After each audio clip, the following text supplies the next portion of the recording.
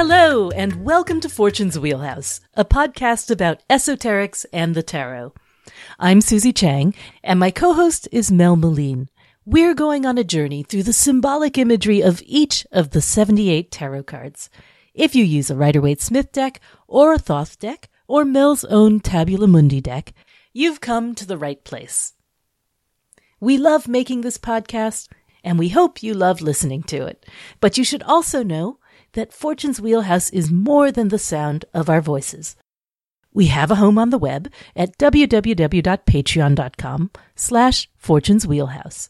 Come and visit us there so you can experience the other part of this conversation, where we provide hundreds of written articles and explanations for even the most obscure concepts you'll hear on the show. If you sign up to be our patron at even the $1 level, you'll instantly gain access to all that information. As you know, each week we have a giveaway. Last week's winner was Sam in Maryland. Congratulations, Sam. This week, we bring you the Six of Pentacles or Discs, a card associated with the Rosy Cross, a symbol shared by Rosicrucians, Freemasons, and the Golden Dawn. Roses are also associated with the goddess Venus, who rules over Taurus, the sign of fixed earth, as well as the art of perfumery. Therefore, this week's giveaway is a bottle of my perfume for Taurus, which is called Roses and Stones. Imagine yourself on a carved stone bench in a garden full of old roses, whose captivating scent drifts through the cool air. Long may you linger in this paradise, like Ferdinand the Bull, smelling the flowers in perfect contentment. You can sign up as a patron and find out more about the drawing at www.patreon.com/fortuneswheelhouse. And if you don't happen to be the winner, don't despair. Roses and Stones and all the other zodiac perfumes can be found at my website, where you can also order a custom perfume blend combining the appropriate scents for your sun, moon, and rising signs. Also makes a lovely gift for someone you care about. If you're on Facebook, you can also connect with other listeners at Fortune's Wheelhouse Academy. That's the officially unofficial Fortune's Wheelhouse group, where even now, hundreds of listeners like you are sharing their love of esoteric tarot. You too could be one of them. Remember, you can always check in with me and Mel at our individual websites. I'm at www.tsusanchang.com. That's T as in tarot, susanchang.com. which is where you can check out my blog posts, my online class, my book, and lots more. My Etsy shop is at www.etsy.com/shop/tarotista. Mel's blog is at www.tabulamundi.com, and you can order her products at tarotcart.com.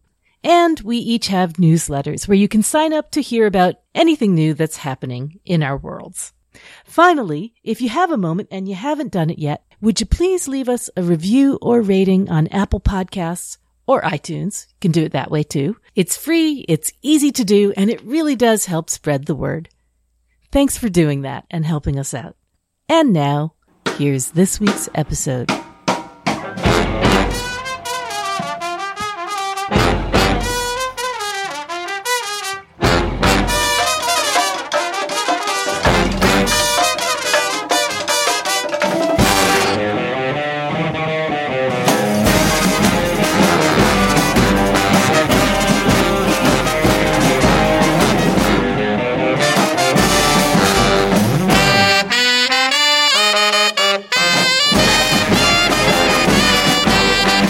Okay, welcome to the Six of Pentacles or Discs, the Lord of Success or Material Success. They're really intent on making sure we get the material thing, right? So it's 5 is material trouble, 6 is material success, and then the 7, it's like success unfulfilled, but they might as well call it like material failure or something, you know? Yep. Real emphasis on the material because it's Taurus, fixed earth. And in this story of the World or Universe card, we are talking about the negotiations between the material world and the divine, the journey of the maiden from the world of Malkut back to meet with Tiferet, or the journey of the daughter. In Capricorn, we dealt with the allures and temptations and ambitions of the material world In Taurus, we've been talking about bridging the worlds, and in Virgo, we'll talk about the legacy that the world leaves behind. In the 5, we talked about the inadequacies of the material world, how we deal with that. And in the 6, now we're going to talk about how purpose grants meaning and symmetry and balance to the material world. And then in the 7, we'll be looking again at another form of imbalance and the need for faith in the unseen in a material world and facing the challenges that may come up. For a moment, though, we get to relax or revel in the success, the literal success of our material endeavors. It's interesting that they call it success or material success because, as always, we try to look past the word itself to the bigger meanings that go with it. And this is one of those sexy 6 cards. If the sexy 6 of cups was pleasure, the sexy 6 of pentacles or discs has to do with fertility. So, sex for fun and profit. So I don't know. There's like sex for recreation and sex for procreation. And this would be the sex for procreation side of it, I guess. This card and the next card just made me think of something funny while you were talking about sex and success. And that's one of the things that escaped the censors back in the day was on the Three Stooges, where one of the Stooges says, "If at first you don't succeed, just keep sucking till you do succeed."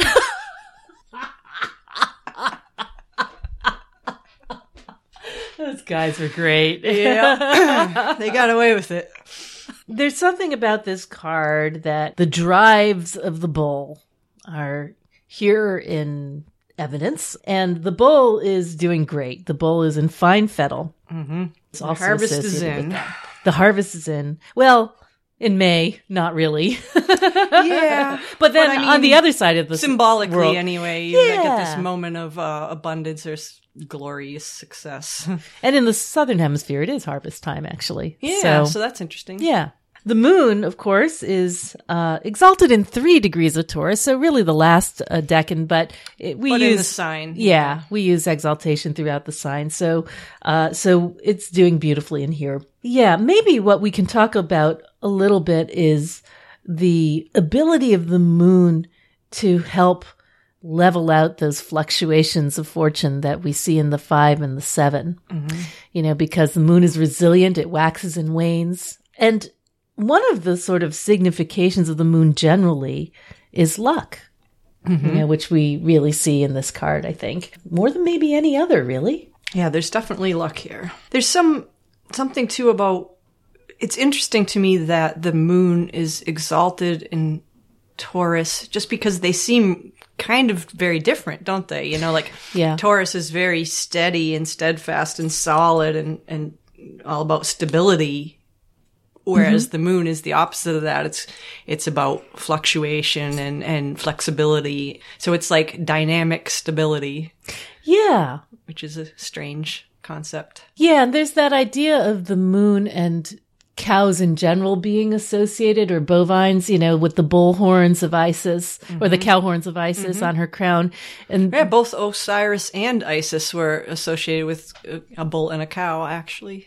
Yeah, so there's this idea of these creatures as being the source of all life, maternal in a way, so that's lunar too. There's something about the bull specifically that is very, very lunar. The other moon cards are interesting to consider. So here we have moon in Taurus, 6 of discs, success. Then we have moon in Cancer, 4 of cups, luxury.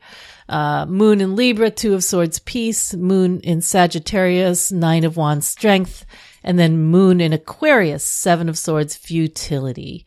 What we're seeing in success, luxury, peace, strength, and futility is the resilience and flexibility of the moon sort of inflecting through these different forms. And in air... The moon has a lot to do with transformation, too. Yeah. With all its different phases, so that's interesting. Yeah, and we also can consider it as a reflector of the sun, and also as a magical body that mediates our experience from the other planets.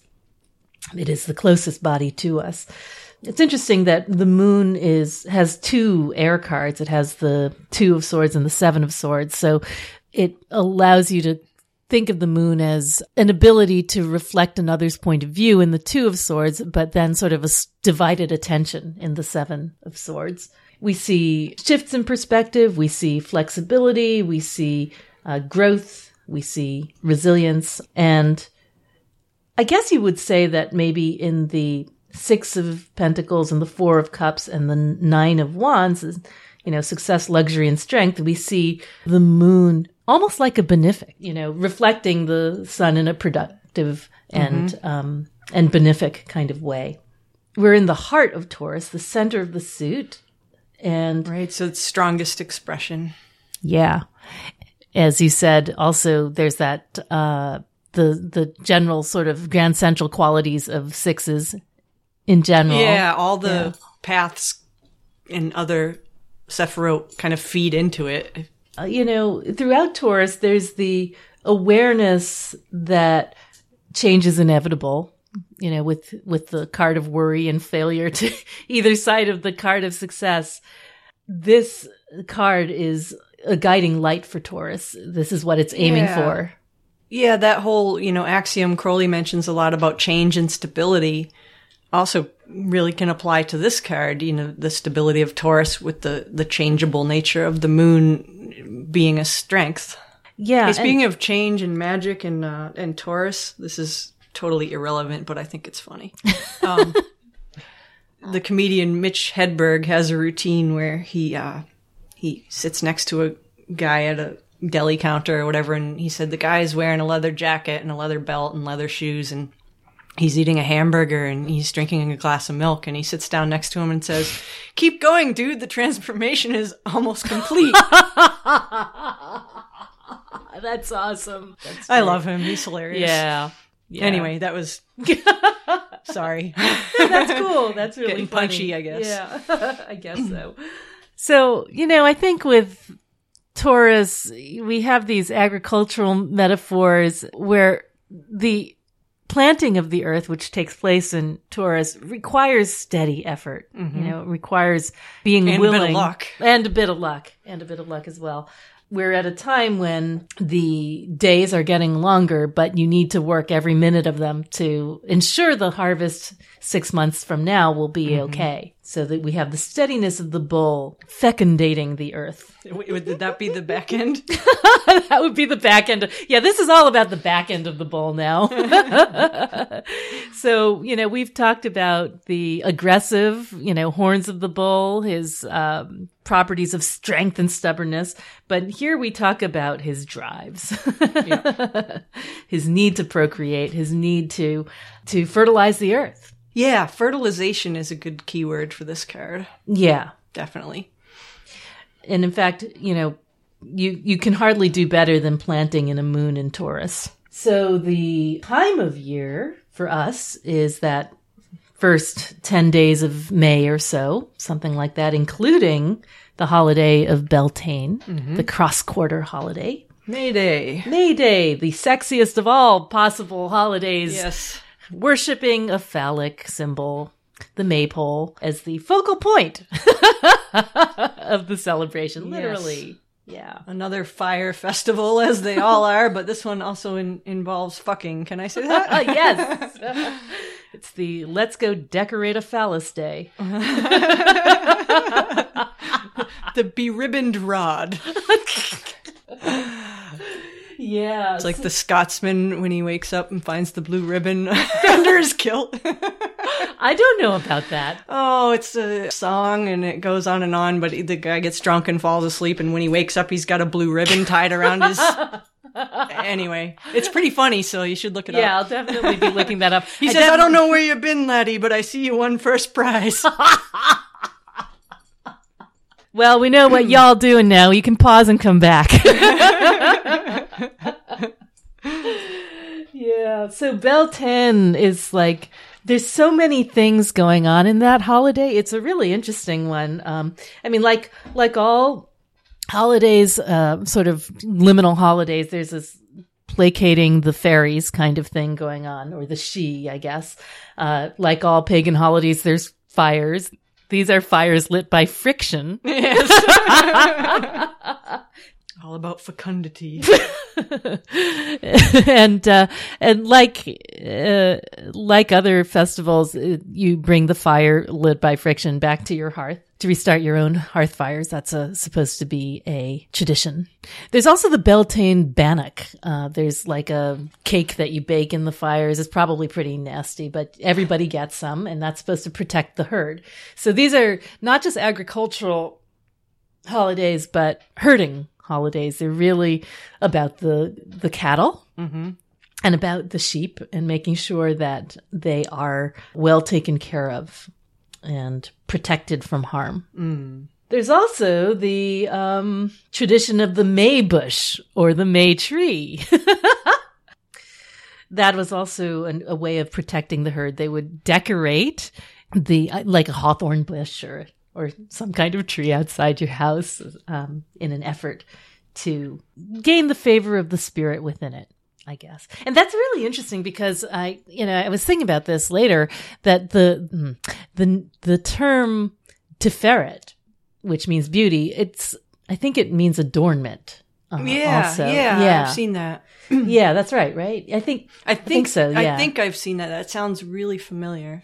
But there's definitely some kind of feeling that not only are we going to enjoy ourselves tremendously and celebrate the pleasures of the flesh, but we're going to put a cherry on top. We're going to decorate it. We're going to express our joy in the return of the light and the growth of the new crop any way we can. It's traditionally yellow flowers, I think, that you use to decorate, because if you look around in spring, we've got daffodils, we've got forsythia, we've got, all sorts of yellow flowers that seem to be the first to come up. So that's associated with Beltane. And then April showers bring May flowers. That's for sure. This is the time of year when it looks like the garden's going to be fine. It's going to be the best year ever. I was thinking about how, that's what I always say every year. I know. The 5 of Dis is like the Mercury planning of the garden, where you have this imaginary, intellectual garden that looks great. All the plans look fantastic, and you think of all the things you're going to do. And in the 6, it actually looks like that's going to happen. And then you have the 7. Right, when the squash bugs take over. Oh, God. Yeah. Oh God, I have garden and the PTSD. Blight. The tomatoes get the blight, and the squash gets the squash bug, and the hornworms, and the beetles, and the plagues, the woodchucks, and the locusts, and the potato blight. Yep. Yeah. So this is really interesting combination of majors, isn't it? The high priestess and the Hierophant. Natural pair, the Pope and the Popess. The 2 between the pillars, both of them. Yeah, not to mention that, her planet's exalted in his sign. But there's something really significant about these 2 being present, the high priestess, and sometimes the Hierophant's called the high priest even. Yep. I think that one really good way to conceptualize that is it's the esoteric and the exoteric hand in hand. Another relationship you could consider is, Taurus, the Hierophant as Taurus being the body, and the priestess as the moon being the soul. Yeah, she's an anima figure, for sure. Yeah. For sure, yeah. I can totally see that. Yeah, so I was thinking about sort of like their relationship with what's hidden and what's not. I mean, she has her veil, she's got her scroll, and he's got the keys.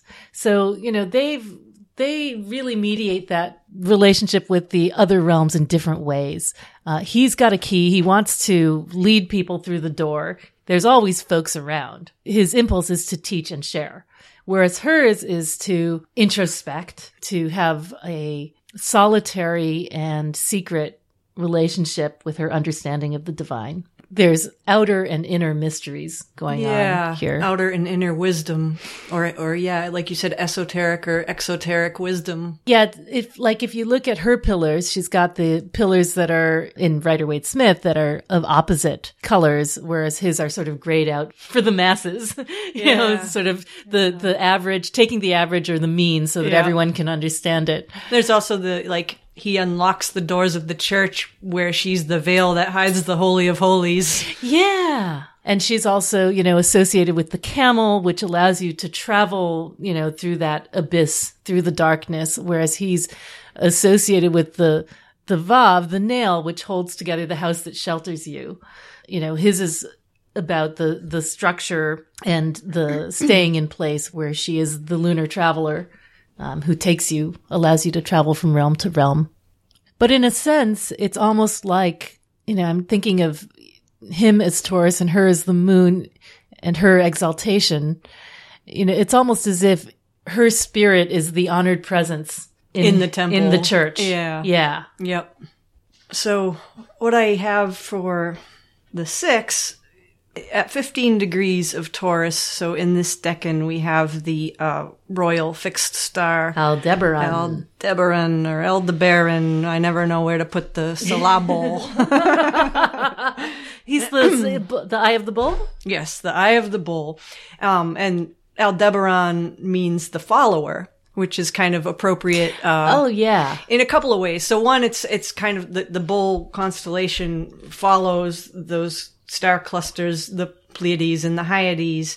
But it also makes me think of the follower. We were talking about the plow, where the farmer follows the front half of the bull, Yeah, and also followers as in the church, Yeah. Yeah. So that's an interesting, or the flock, again, to continue the herding metaphors. Yeah. Aldebaran. So it's the royal watcher of the East, and it's the eye of the bull. One thing that I found that was interesting, so I've always been really fascinated with the fixed stars as used in astrology, and especially these watcher stars. But this one in particular is associated with the god Mithras, and it's really interesting in terms of thinking of one of Mithras's titles. Mithras was the slayer of the cosmic bull, and one of his titles was the Lord of Contracts.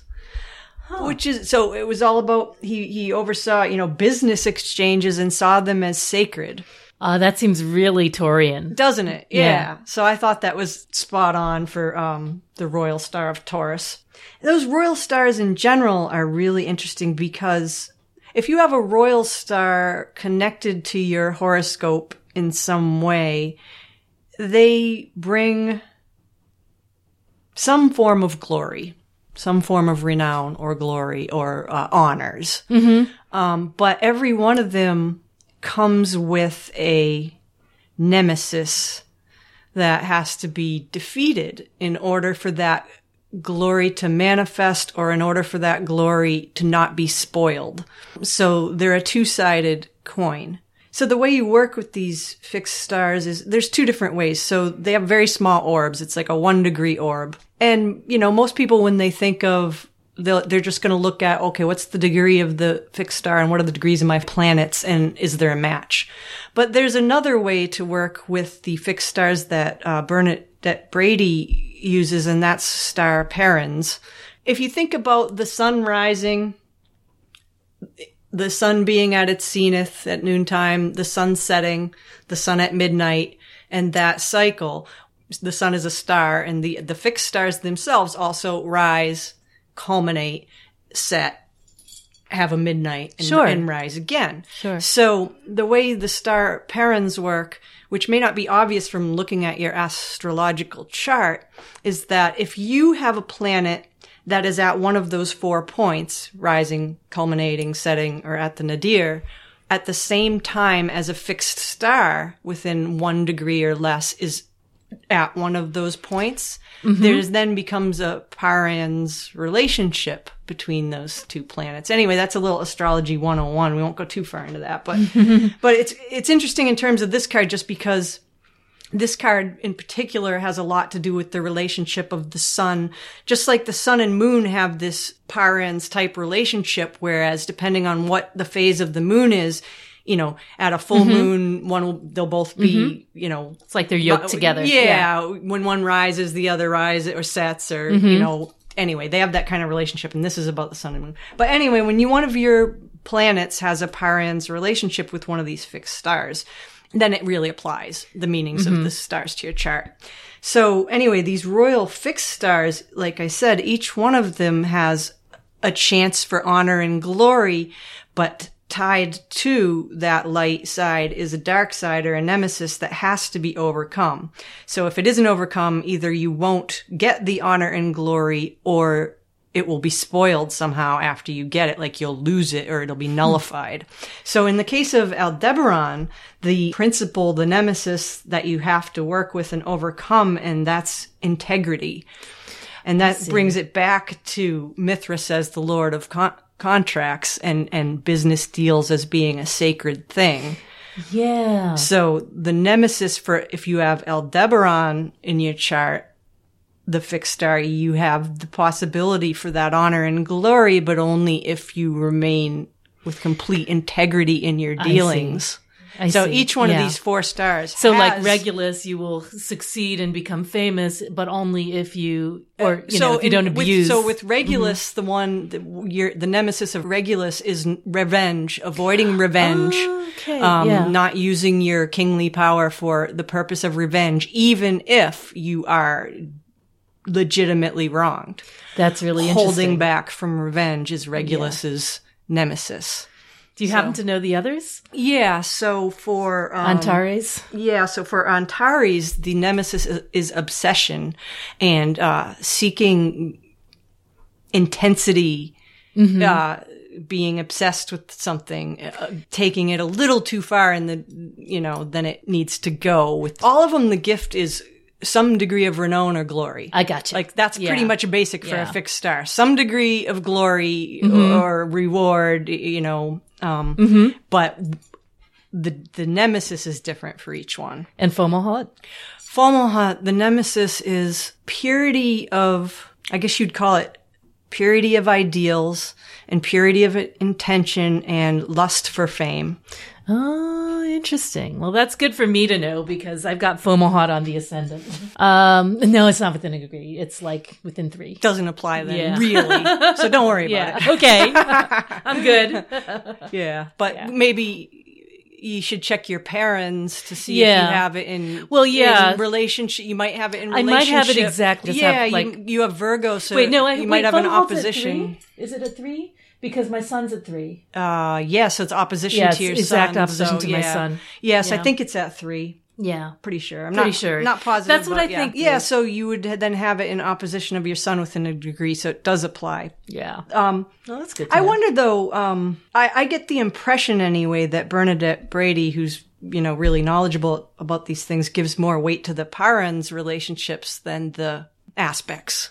Interesting. But I just get the impression from reading her that she talks more about those, although she does have another book that's about relationship with planets in particular. So fascinating. It is. So, but anyway, to bring it back to Aldebaran, that idea of maintaining your principles in business transactions can be important. And looking at those, you can think of in general, it's probably a good idea if you're a Taurus to maintain integrity in your business dealings and not be, all I have.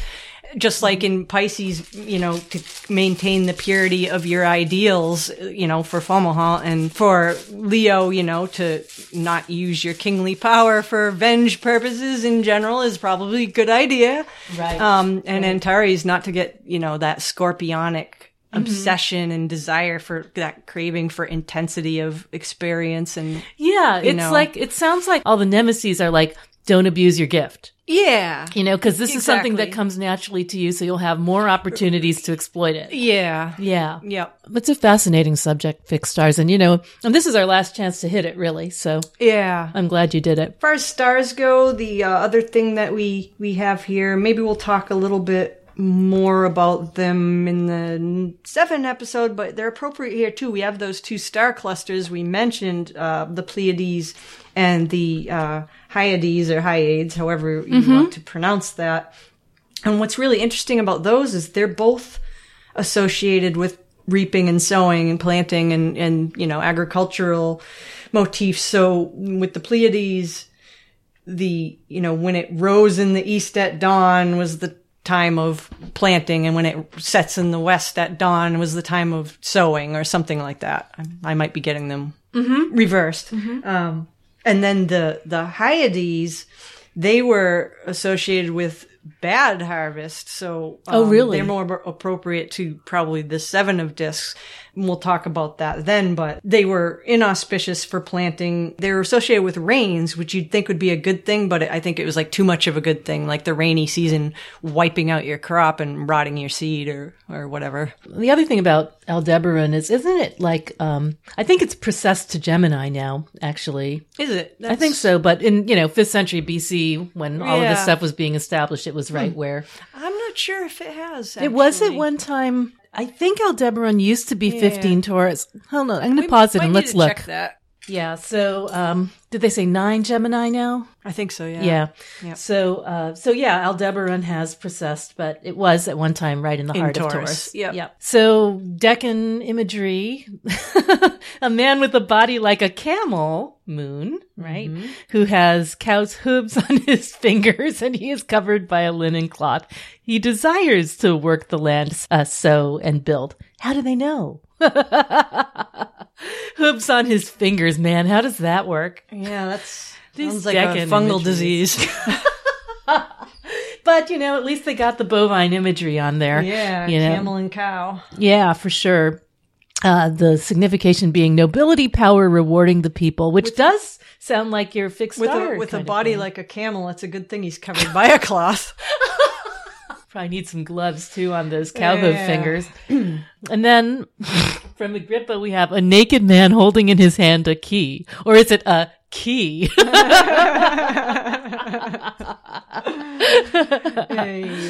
More power, nobility, dominion over the people. It's interesting they both mentioned the people because the moon is often associated with the concept of the people. Yeah. And isn't the moon in geomancy populous India? Yep.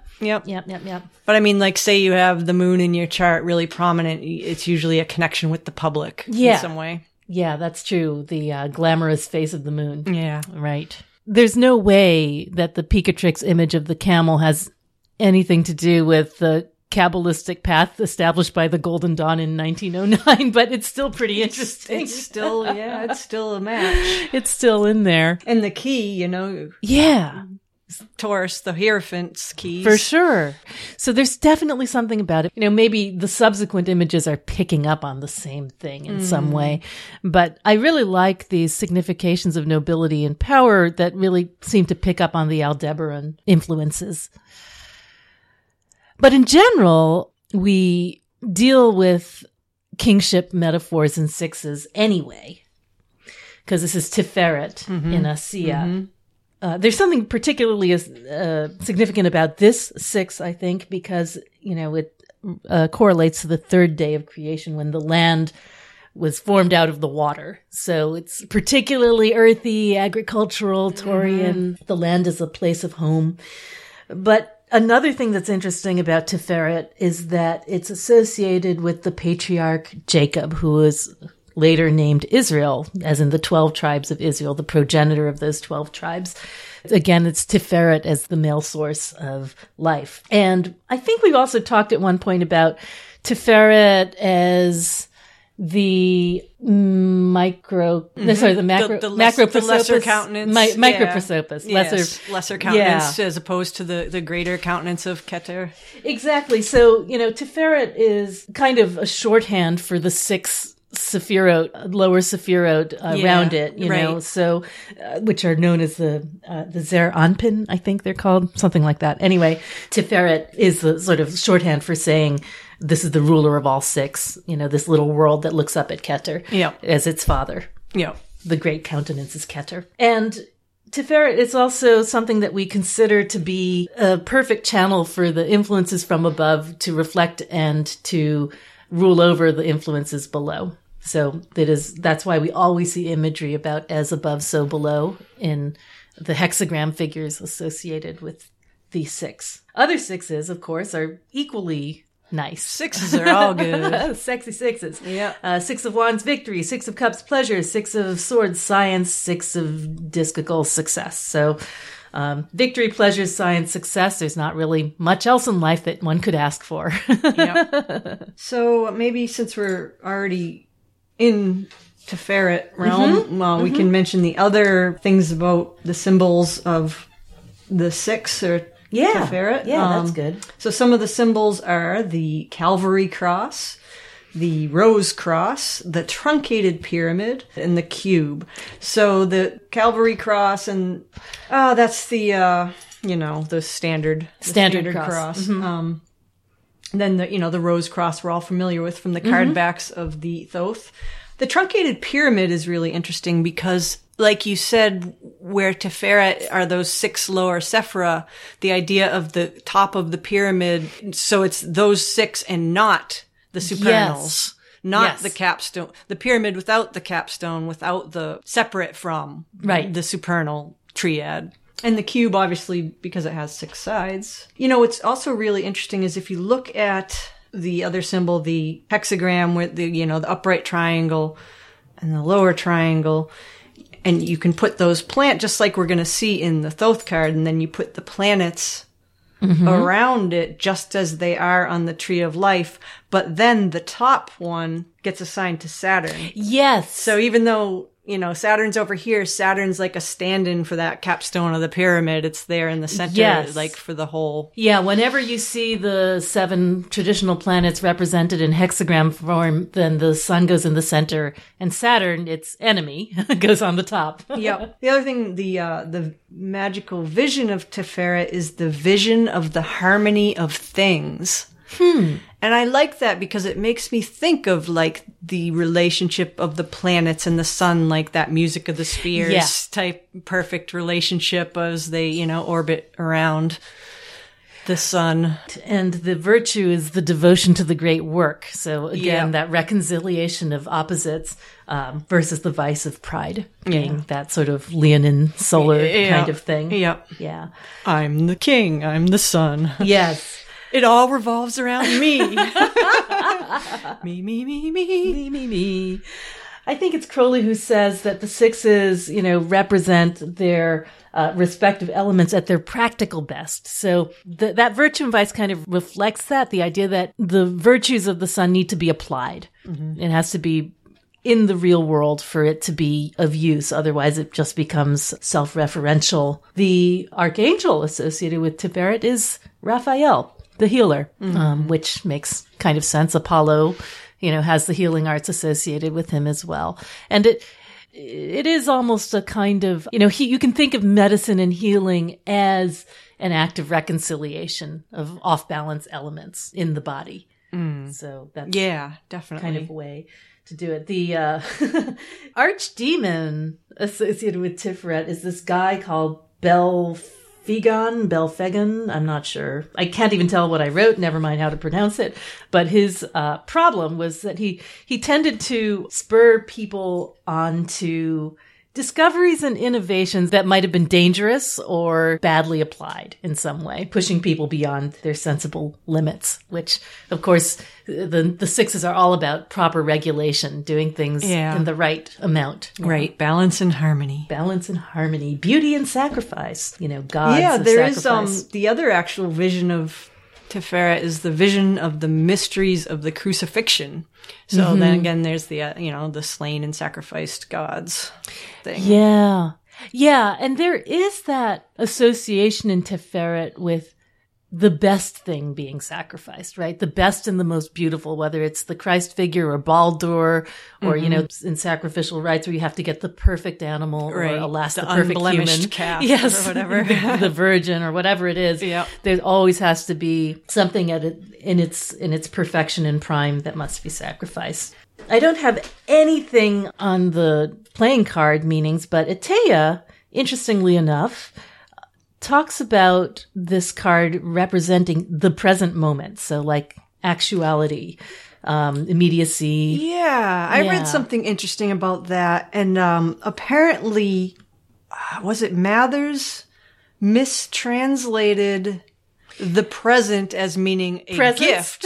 Yes. Right? Yeah. Waite says presents, gifts, gratification. Yeah. And then Waite, who I guess gave a lot of more credence to Mathers than he admitted, used the same error. And that's why in his card you see this like almsgiving, this gift giving and that's and so stuff. Funny. So that error was just perpetuated. And that's also really interesting. Well, first of all, it made me think of that old chestnut that saying, yesterday is history, tomorrow is a mystery, but today's a gift. That's why they call it the present. Yes. Yeah. Interestingly, in Austin Kopic's book, he mentioned that in 36 airs, the hore or the hours were the present moment, were related to so that is and the idea of time and hours, and it also makes me think of this idea of the planetary revolutions, you know, and cycles of time and hours, and this card I think has something to do with being at the right place at the right time. Doing things in their correct season. And enjoying the present moment. Absolutely. I think there's a mindfulness message in here about, something like that. The eternal present. Yeah, about the rightness of the time and the ripeness of the time, you know, for the thing that you need to do. But that's hilarious. So you're telling me that like this whole Wade Smith image is based on a misapprehension? Yeah, a mistranslation of the word, the present in, as a gift rather than as a time signification. Yeah. Although, you can sort of see that in there too. I don't know, whenever I see scales, I think adjustment and I think time and Saturn and, things like that as well. Yeah. But it's still appropriate. It is. The idea of sharing the bounty is appropriate. Even if it was unintentional, there's a truth to that. There is a truth to it. I mean, there has to be a purpose to the wealth. And so what better purpose than to give? Yeah. Right? Yeah. So it's a philanthropic card, which makes a lot of sense, especially when we're talking about the world of ASEA, the world of Pentacles, where you've got nothing to deal with but things. Yeah. And it kind of makes sense as a remedy for the errors of the 5. Oh, yeah, for sure. Yeah. In reversal, Atea thought it meant desire, wish, ardor, zeal, passion, pursuit, cupidity, longing, and jealousy, rather than giving, longing to take. Yeah. I guess was the idea there. Shall we card by card? Yeah, we should do that. Okay, so Waite Smith, I'm just going to go grab the card so I can see it better. Waite says, a person in the guise of a merchant. What's up with that? I also put guys in quotes and meant to bring that up. Like, what's the deal with the guys? Is he pretending? Is that just a phrase, or did he mean something by that? Yeah, he might have just meant, attired as. Yeah. Or he could mean he's in disguise as. Yeah. So, in the guise of a merchant. I thought that was odd too, an odd turn of phrase. Well, what's also interesting about it is that it's a stage card. So it's like he's playing the role of a merchant. Yes. Yes. He's really a person like you and me. But I'm not a merchant. I just play one on TV. Well, I think that there's something to that. I mean, the idea that when you're in a 6 where you have to do whatever the energy of the suit is, you're trying to devote it to a purpose, that is sort of something that you take on. It's a role that you perform.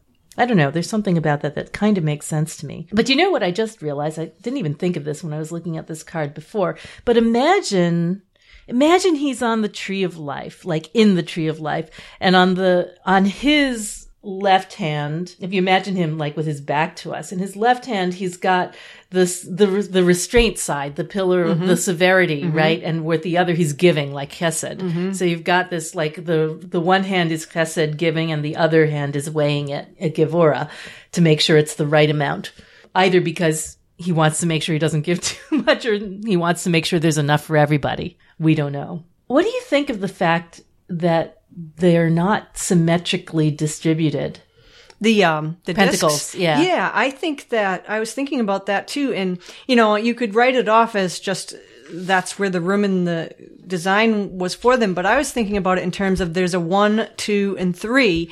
1 is at Keter, 2 is at the side of Hesed, and 3 is at Binah's side. So it's like a supernals reference. Oh, that is kind of cool. And then there's the fact. Now, what do you make of it that it looks like he's giving him 4 coins? Yeah. And I was thinking that that's like, okay, in the 5, we saw the inadequacy of matter to shelter these people. And he's trying to, repair them, to bring them up to par in the material world with these four elements. And it could also be the Hesed giving thing. Oh, yes. Yes, The yes, four. yes. The giving hand Yes. of the four. Yep. Yes, absolutely. Not to mention that, the scale hand on that he's holding, the Gevurah side, the Justice card, it does go from Gevurah to Tiferet, Yeah. So Yep. it's kind of interesting that he's got that there. Also, I guess the scales of Libra, just in the it ties, they're both signs, Libra and Taurus are both ruled by Venus. Yes, that's true. I was looking at the way he's holding his hand gesture and trying to remember whether... Yeah, with the two fingers down thing of the... the as above, so below. Yep. And we go nuts Of with the this devil gesture. and the Hierophant.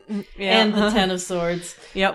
Well, though it's a little different because he's holding his pinky, and every single time I look at these guys, they look different to me, and each of those gestures has two fingers up and arguably two fingers down. This is not only the gesture of as above, as below, the gesture of the Hierophant, which, makes sense to see in this context, but it's also, there's the revealed part and the hidden part, Yep. And that's Yep. our combination of the High Priestess and the Hierophant. Or the giving and the taking. Yeah. The open finger and the closed fingers. The divine and the mortal as well. The Lord giveth and the Lord taketh away. Yeah, that reminds me. I remember I was in the car with my dad, 15 years ago, and we were looking at the moon, and it was just past full, and he wanted to know what phase that was. And I said, well, the other phase is the giveth moon. And he's like, oh, is it the taketh away moon? Oh, gosh. Anyway, so the other thing that's really interesting, this card that we talked a little about last time, is maybe these folks are the mendicants from the previous card. They are, equally in patched and torn clothing. There's sort of a similarity. There's some connection in the colors. It's not the same clothes. Not the same, but, there's one in blue and one in sort of a warm color, yellowy brown color. But the more important thing is that they're clearly indigent, like the ones in the five. And in this case, they're getting the help that they need, or at least some kind of help. You could also look at yellow being a solar color and blue being a lunar color, because there's a lot of solar or lunar just in the six itself, the union of male and female. Oh, and another thing about that hand of Hesed with the four coins dropping out of it. What is between Hesed and Netzach? We have the Wheel of Fortune with the outstretched palm, and look at the hands going to receive it. So that could really be an esoteric reference to that, deliberate or non.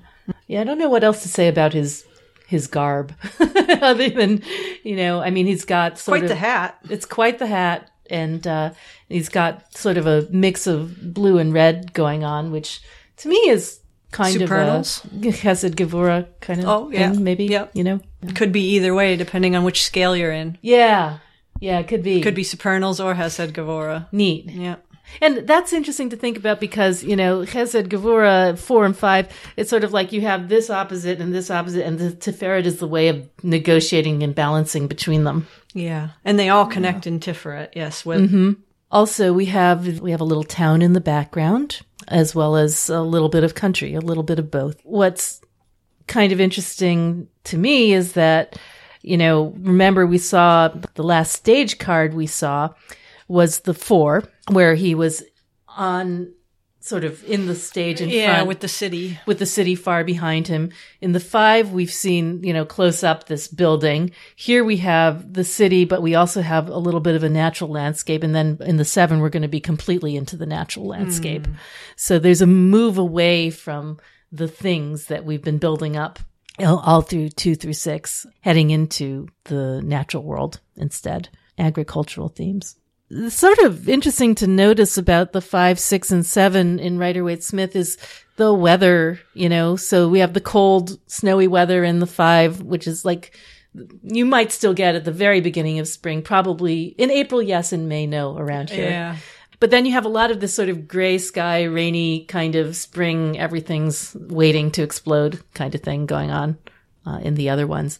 At least in where we live. And also I imagine in England, it's probably more of the same sort of rainy, gray, overcast. You still got to get out there and plant weather. Planting, and then you've actually got some fruit going on in the next one. Yeah, exactly. Seeds and fruit. Seeds and fruit. Okay.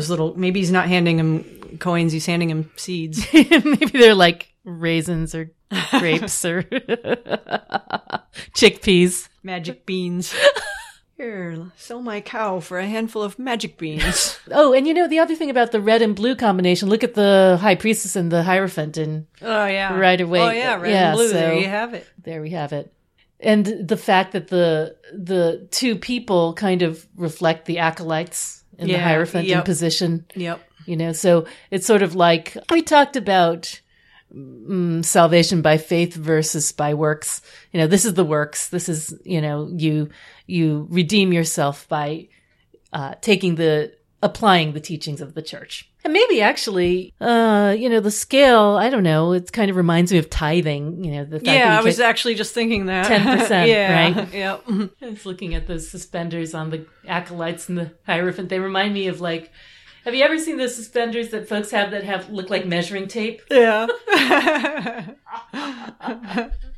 That's funny. All right. So, thought. It's a beautiful card. Oh, it's such a relief, isn't it? After the 5. Right. It's so beautiful. What is, Lon said something about how the sun is, and Lon Milo Duquette says, the sun is an interpretation of the Father in terms of the mind. I think what we're getting at here is sort of a connection to Yetzirah, that triad. Maybe what we're doing is we're figuring out how to, using the mind to interpret the spirit of Keter for the lower world. He was thinking of it as a microprosopis, macroprosopis type thing. Yeah, I can see that. If you look at the card, it's definitely, there's the sun implied in the center of the 6 planets arrayed around it in that tree of life pattern we talked about, with Saturn as the stand-in at dot for the supernals in general. But the sun symbol itself, it's a circle with a dot in the middle of it. That's also a symbol for gold, alchemically, which is appropriate for this card with its kind of giving and wealth, and but also it's a symbol for fertilization. That's right. Yeah, the fertilized ovum. Oh, and also, what's interesting is that in all of the versions of the 6 of Pentacles or discs, we have that balance of warm and cold colors. Solar, lunar. Yeah, specifically because of the presence of the High Priestess and the Hierophant as matriarchal, patriarchal, solar, lunar influences. That sun symbol also is kind of like a Nui Hadi reference, Hadi in the center of the circle of Nuit's ever expanding goodness. And then, also if you look at the center of the card, so the dot in the center of literal circle on this card, you have the rose cross. So there's a couple of things we could say about that. So the cross itself is red and the rose is blue.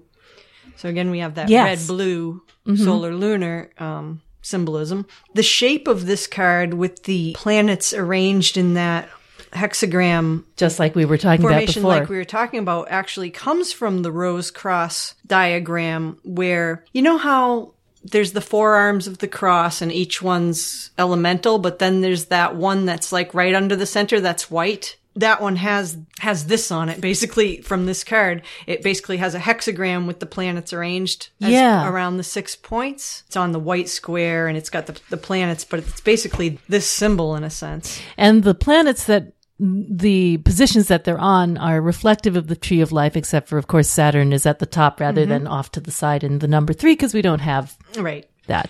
And then there's the sexual symbolism of the rose cross, where the mystic rose and the holy rood, so that we've got that more of that male-female union thing going on here. What about the 7 times 7 in the Rosy Cross? Or Yeah, in the rose? we've talked about that before, and we're never quite sure the 49 other than a Venusian, the tree of life itself being a Venusian symbol. And Taurus. And they made sure to include those 4 leaves, which on the rose cross have the INRI, the INRI, which I don't remember if we've talked about this before in another episode. The INRI can have several different meanings. One of the things can be the Latin for Jesus of Nazareth, King of the Jews. Mm-hmm. The initials for that are INRI. But then I find it really interesting, the other phrase, Igni Natura Renovator Integra, all of nature is renewed by fire. Oh, nice. In terms of this card, because of the solar influence and the warming of the earth, the fecundity of the earth, the growth. The renewal of the agricultural Yeah, year. exactly. Mm-hmm. The INRI can also be the Yod He Vav He, whereas Yod is I.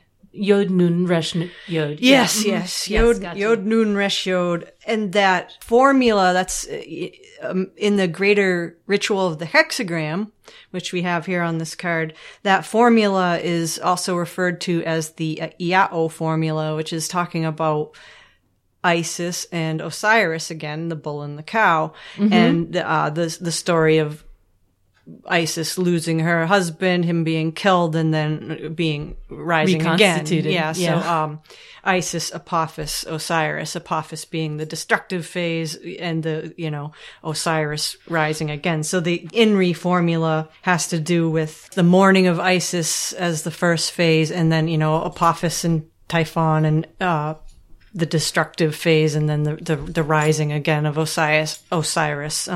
And that whole formula has a lot to do with, in the greater ritual of the hexagram and this story of the earth revolving around the sun rather than the sun revolving around the earth, and the earth simultaneously revolving on its own axis. And that was like the greatest mystery of the agricultural period. Right. Right. The turning of the seasons due to the planet's motion. That was like their highest mystery knowledge, was the understanding of that relationship between the sun and the earth. Yeah, which if you can think about what it must have been like to conceptualize from the ground without the aid of hardly, before the age of industry, that must have been a real mystery. Yeah. So all that's in this card, I think. Definitely when I look at it, I see the greater ritual of the hexagram, which is kind of like the vision of the harmony of all things, in a sense. The motions of the planets and their music of the spheres, I guess. For a moment. I think because it's the moon. Yeah. It's the moon, so... Yeah, that's the other thing. I think, Crowley says, while increasing the approach to perfection marks that the condition is transient. Yeah, he definitely, his Buddhist training always comes through, because he always makes sure in these good cards to note that success is temporary, that pleasure is temporary, that you can't cling to it. And that's that's the constant of Buddhist teaching. Is this goes back to be in the now, enjoy the present, that idea of the present, that the present moment is to be enjoyed, but it's the present and it's not going to continue forever. It's going to move on to something else. If you can think of the 6 as the perfect moment, the 5 and the 7 are almost like, the vices that take away from the perfect moment, the worry that it will not happen and the loss of it in the 7, those are states of mind. The things beyond your control that take it away, and the worrying that you won't get it. Yeah. Right. So it's almost a little object lesson in the 5, 6, and 7 about, about focusing on the good of the moment, even knowing that it'll change. He says something about Tiferet fully realized on earth. It reaffirms in form what was mathematically set forth in describing the ace. So was there something in the ace? There was a hell of a lot of math in the ace. If you remember all those numbers that were in it, there were a lot of numerological references in the ace. But it's almost like he's saying, okay, the ace gives you the formula, and this that makes sense, because the aces and the 6s are connected on the middle pillar, and the 6 is like the best possible point of the progression of the suit. And so the potential of the ace is realized in the 6. The best Yeah, the best possible. Part of it. Yeah. Plus it's interesting that the path between them is represented by the high priestess, and here she is, And also in Crowley's ace, he had the 666, and here we are in the 6. And here we are in the 6. Yeah, the center of that card, has these interplays of 5 and 6 and 7 inside there. And then I guess the rosy cross at the center of this is what he's saying is that this is the fully expressed version of that. Yep. That makes sense. So we had geometric forms here, and here we have an organic blossoming forth of the thing itself. And also when he talked about the ace of discs, he talked about them as revolving and whirling forces rather than static, and that calls to mind planets and their revolutions, and here we have them. One thing he did say something, and he said something like, the card is settling down, heavy, and lacking in imagination, yet dreamy. It's like dragged down by the weight of Earth, but the exaltation of the moon kind of saves it. It seems kind of like an oxymoron to be lacking in imagination, yet dreamy.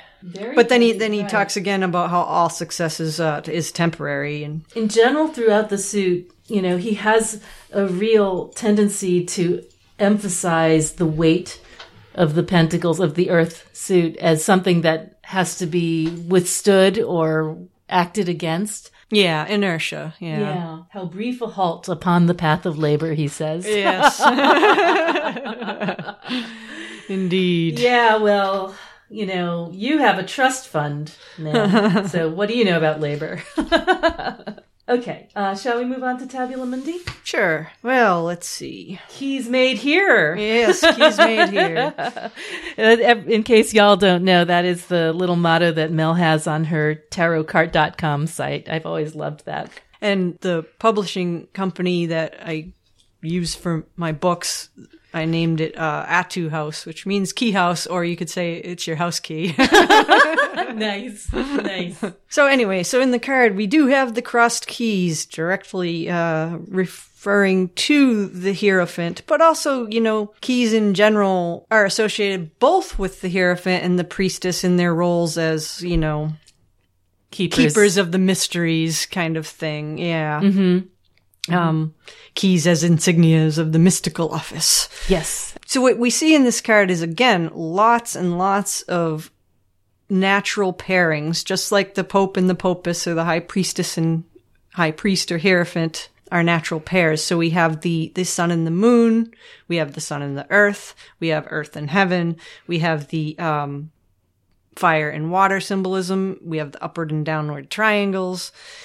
We have the keys, the silver and gold. So again, we got solar and lunar and male, female coming together to create something. We've got the lyre from the priestess card, with 6 strings. Again, the 6 and that idea of music, because not only just the music of the spheres, but enjoying the present moment and that appreciation of life. Music is part of that, I think. And we've got the 6 pomegranates in this fertile valley, as I like to call it, which is kind of very sexual looking. Very. If you ask me. Yes. I wasn't going to say it, but you get to. You're the artist. It's there, whether intentional or not. Right. I can see it. Yeah. And I think, the pomegranate myth is so interesting because, that ties us into the priestess's role as an underworld mediary.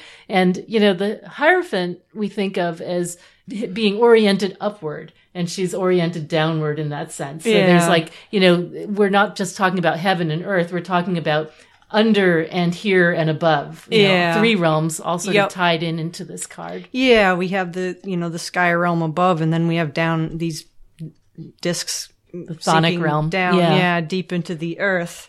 And then we've got them stacked in the 3-2-1 formation. Mm-hmm. So again, that can be supernal related and heaven, but it can also be the feminine triangle or the water triangle. Yeah. In that shape.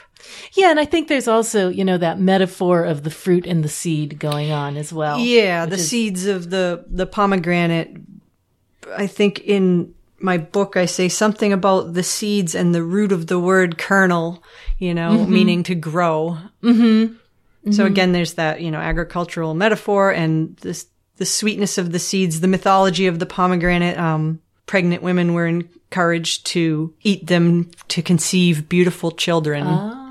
Yeah, the so pomegranate again, is associated procreation, with that. fertility, beauty. Yeah. And then kernel to grow. That word care was associated, Ker, was root associated with Ceres, the goddess of grains and growth. And so, that's pretty much what we have going on here.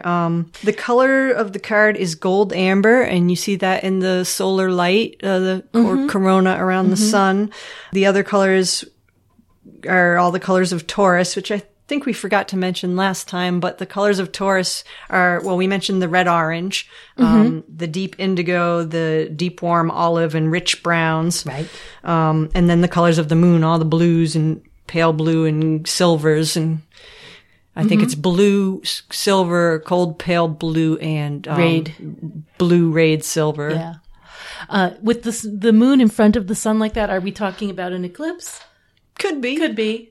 It's just there. It's the idea of their connection. Yeah. So I guess, it could be, or a new moon sort of manifestation. Yeah, definitely. Could be a new moon. I also think that, in some ways the pomegranates are a perfect middle pillar fruit because they have the little crown at the top. Yeah. Right? And then they have, they are like a heart. Yep. And they are juicy like the moon. Yep. And segmented, like Malkut. I don't know. There's something about it that makes me feel. I think they have 6 segments too. Oh. Interesting. I never thought about it that way. Pretty sure. Cool. They do here. They do here. Yeah. Yeah. Yep. Yeah. There's something very, very mystical about pomegranates. I like pomegranates. They're messy, me but too. I like them. They're the best. I would love to know what's the average number of seeds in a pomegranate?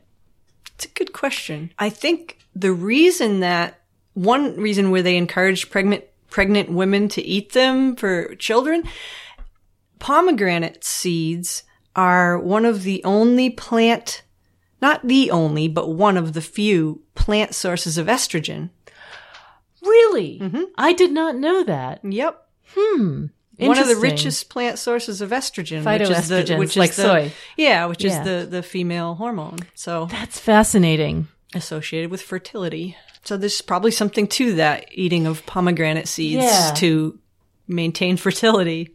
That's really interesting. Because lack of fertility is a drop of estrogen. Yes. Yeah. Yeah. Curious to think about, again with the Persephone myth and her eating the pomegranate, which forces her to stay below, but also forces her mom to come back and get her and then return and begin the cycle of fertility again. Yeah, there's that chthonic thing too about the underworld and the pomegranate. And okay, anything else? I think we just about covered it. Okay, is it something that you get often? Yeah, I get this one pretty often. I'd like to get it more. Yeah, seriously, right? I like getting this card. Even if it is temporary, I'll take it. Right. What's it usually signify for you? Usually it's enjoyment of good things and happy times. Yeah.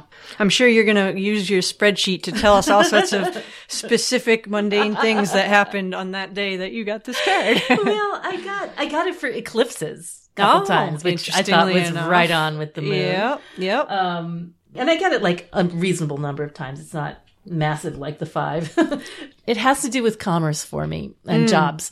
I could see that. Yeah. So when the day, for example, that at Smith College, they let me understand that I could be hired into the writing department, I got this card. And it's typical for me to like an expansion of opportunities opening up, or like, okay, now you have a purpose. That makes sense because the 5 is often associated with job loss. So this one is then job gain. Exactly.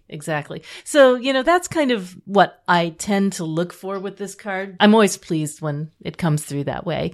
And it's also, very lunar for me. But I don't have like a huge, overwhelming sort of sense of it manifesting clearly the way I do for other cards. It's like nice, pleasant, sometimes good things happen. Not always. Yeah. You got to catch them while you can. In Rosetta and in this card I really like the 6 in that deck it's just pretty. It has honeycomb in the background. Oh, yeah. So those 6-sided cells, and then it's got a queen bee in the center on a crystal with 6 worker bees surrounding her. And, again, it's that enjoyment of the sweetness of the moment. Yeah. The honeymoon. Yeah. Oh, you know what else? What? One more thing, though. About the pomegranate. Yeah. So the pomegranate, the word pomegranate means seeded apple. Yeah. And there's some theory that that's the apple of Eden rather than an actual apple, that the apple of Eden was a pomegranate.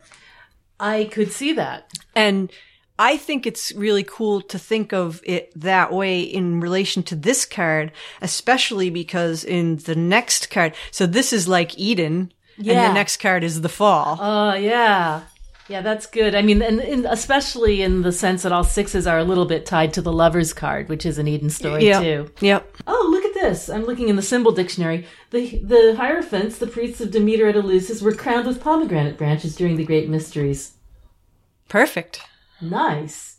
In Persian love poetry, the pomegranate evokes the breast. Of course it does. Let me squeeze your pomegranate. Sorry. Also an attribute of Hera and Aphrodite. And in Rome, the headdress of married women was fashioned from pomegranate twigs. Also. In Asia, the image of a pomegranate split open conveys good wishes when it does not specifically denote the vulva. I love the symbol dictionary. They're just I don't know if it's less funny in French, which it's translated from, but it cracks me up. Okay. All right. So I guess we should try. Yeah. Okay. Okay. So, 6 of Pentacles or discs. This has been the Lord of Success or material success. We spoke a lot about the bridge between the worlds here in Taurus, where we left behind the built world of Capricorn. We look ahead to the legacies of Virgo. But here we are in this moment of perfect harmony between worry and failure. We talked a lot about the moon's role, its exaltation in the sign, if not the degree of comfort and luck and resilience it confers in this decan of Taurus. Yeah, and we talked about Taurus as being stability, where the moon is more flexibility, and that idea of the dynamic stability of moon and Taurus in combination, and as well as the idea of body and soul as Taurus the body and moon the soul. Yeah, all kinds of pairings of opposites in this card, as well as sun and moon, silver and gold, fire and water, for sure, red and blue, Chesed and Gevurah. We talked about the royal watcher of the East, Aldebaran, and its association with Mithras, the Lord of Contracts, and the Slayer of the Cosmic Bull. The Slayer of the Cosmic Bull, and how, as a royal star, it confers glory as long as the native adheres to the utmost integrity in business dealings. And we talked about the name Aldebaran, meaning the follower, as it follows the star clusters Pleiades and Hyades, as they move around, as well as the idea of following the plow of the front end of the bull. And we also talked a bit about the back end on and fertilization of the earth. That's right. That's right. The potency of the bull. We talked about the hore a little bit, the hours, and the idea of the ripe moment or the right moment to enjoy that while it lasts. We talked about the mistranslation of the French word for the present as in now, as opposed to the present as the gift. Beltane as the cross-quarter holiday falling in the sexdecan. The mysteries of placating the fairy, so that sort of other realm contact, fires lit by friction, the Beltane bannock, and the May bush or the May tree, which we decorate festively. Talked about decorating the pole. Yes, the pole that wins first Scotland's prize. blue ribbon. And the protection of the herd. all the bovine metaphors associated with this card, as well as the Isis and Osiris, High Priestess and Hierophant, mysteries of the exoteric and the esoteric, the hidden and the received or outer mysteries. Yeah, we talked about earth and heaven, sun and moon, sun and earth, fire and water, natural pairs, pope and popus, gold and silver. We talked about the 6 sephirot on the tree of life in a hexagram formation. Forming the microprosopis. Or lesser countenance. We talked about the devotion to the great work versus pride, the virtue and vice of Tiferet. And we talked about all of nature being restored by fire, sort of like how this card is a remedy for the lack of fire in the 5. We talked about Archangel Raphael the healer and the archdemon who pushed Belphagon, who pushed humans to push into dangerous innovations. We talked about the greater ritual of the hexagram and the vision of harmony of things and the music of the spheres. We talked about the naked man holding in his hand a key. A key, air quotes.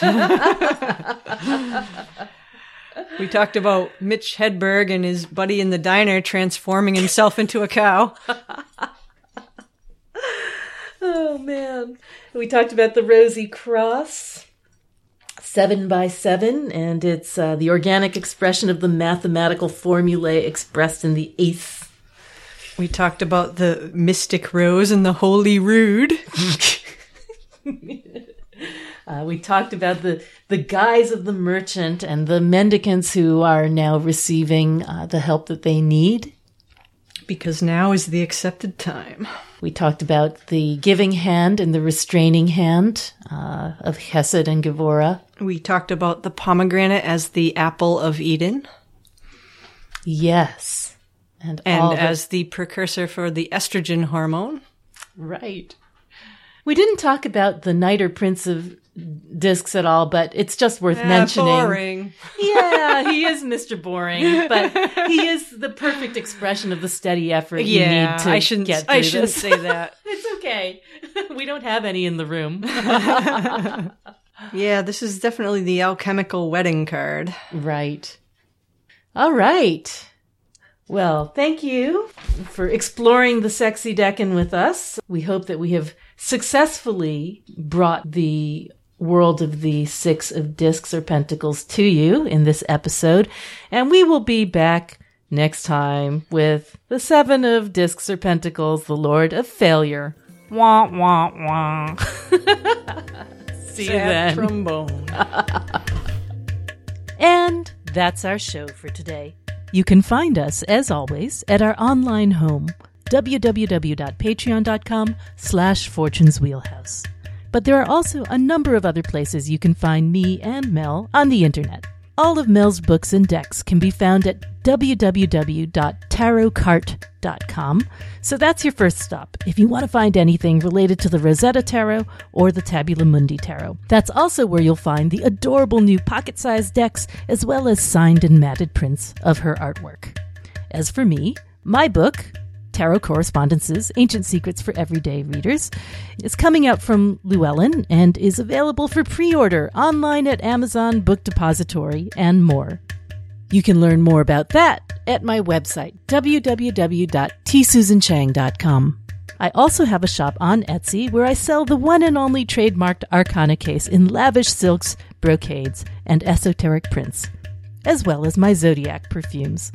Perfumes for the next month's sun signs are always on sale at the year's lowest price. All of that is at www.etsy.com/tarotista. And if you'd like your very own Fortune's Wheelhouse t-shirt or tote bag or mug, we have those too. You can find them at our Redbubble shop. The address for that is redbubble.com/people/wheelhouse93/shop. Go on, get yourself something. You know you deserve it. Happy shopping to all you heroes of the astral plane. We so appreciate your support.